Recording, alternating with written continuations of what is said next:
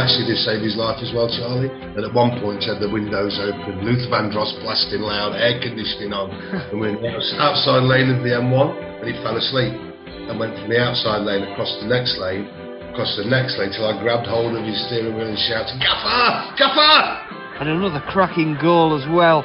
It's Jacob Hazel who's got it this time. Marcus Childs with the ball into it. Again, more excellent approach play from Scarborough Athletic. Currently lead 3-0. What a first half. There's a lot more respect for mental health now than there's ever been, and rightly so.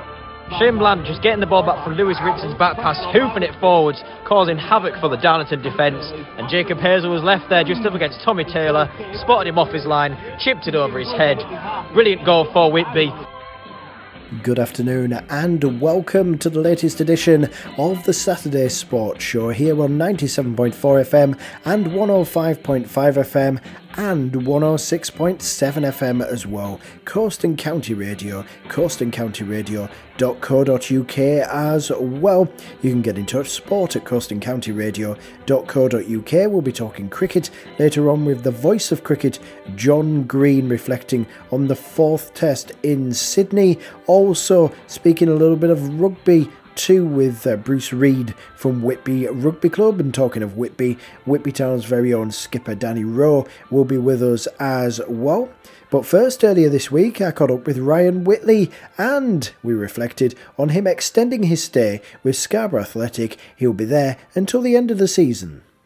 Yeah, very pleased to get it done. Obviously I knew after the Shields game that would be the last game of the original loan, but if a gaffer John did say that he wanted to extend it like a couple of weeks ago, so I knew it. Well, York's been quite good, just got it done quickly. So yeah, happy to be staying to end the season.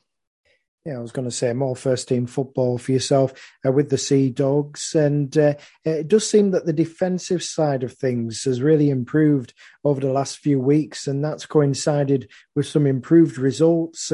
Has that been your feeling at the back? Yeah. I think like Bailey coming back into the side's helped us a lot. He's been solid. Jacko's come back inside and he's come back in quite solid. And even like Will and Keys as well, just been really good and organised last few games. And you look at the Buxton game away, chalk and cheese type to the next 4 games that we played. Defensively a lot better, and that's if you keep clean sheets or maybe can only concede 1. You definitely got a chance of getting 3 points. Yeah, just a 1 conceded against South Shields, but unfortunately that ended up being the winner. That was the pivotal strike. But the performance as a whole seems to have been well received. It was a good display despite the result.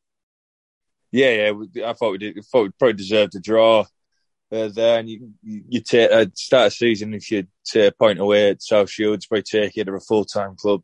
They're expected really to be. They're expected to be winning this league, really. So it's a good performance, but obviously the points are a big one, especially this time of season. But if we keep playing like we did against South Shields, the points will come. Another tough game as well at the weekend, Ryan. Basford United, who like yourselves in and around those playoff positions. Yeah, I think they're a point behind us, so it's quite so we're right next to each other at the table, and I think we need to start picking up. We've got 6 more games in January as a whole, so we've got on a decent little run, which might be able to make ourselves to get into playoffs. I think, well, obviously, you've got to take it game by game, but that's the aim, and just game by game, hopefully 3 points this Saturday. Yeah, it does seem a more optimistic place of late, the Flamingoland Stadium. Are you picking up on those good vibes as well? Yeah, because you do see the odd comment on that online, and like maybe 10 games ago, it seemed like we're a world away from maybe getting into the playoffs, but it does feel like now some fans are starting to think we can. There's still a bit of a gap between us and the playoffs now, but obviously it only takes maybe 5-6 good results and you're in the mix. So that's what I mean. If we just keep working hard and putting performances, we might have a chance. Yeah, and as well as the news of your loan extension, new blood coming in from Scunthorpe United on loan, it does seem that the push is on. Yeah. I just trained with him tonight, it was Thursday night, and he looks a decent little player. So hopefully he can have a bit of an impact. He's here for a month, so hopefully he can have an impact on us and chip in with a few goals and assists. But yeah, hopefully it all just clicks the next few games and we go on a decent run.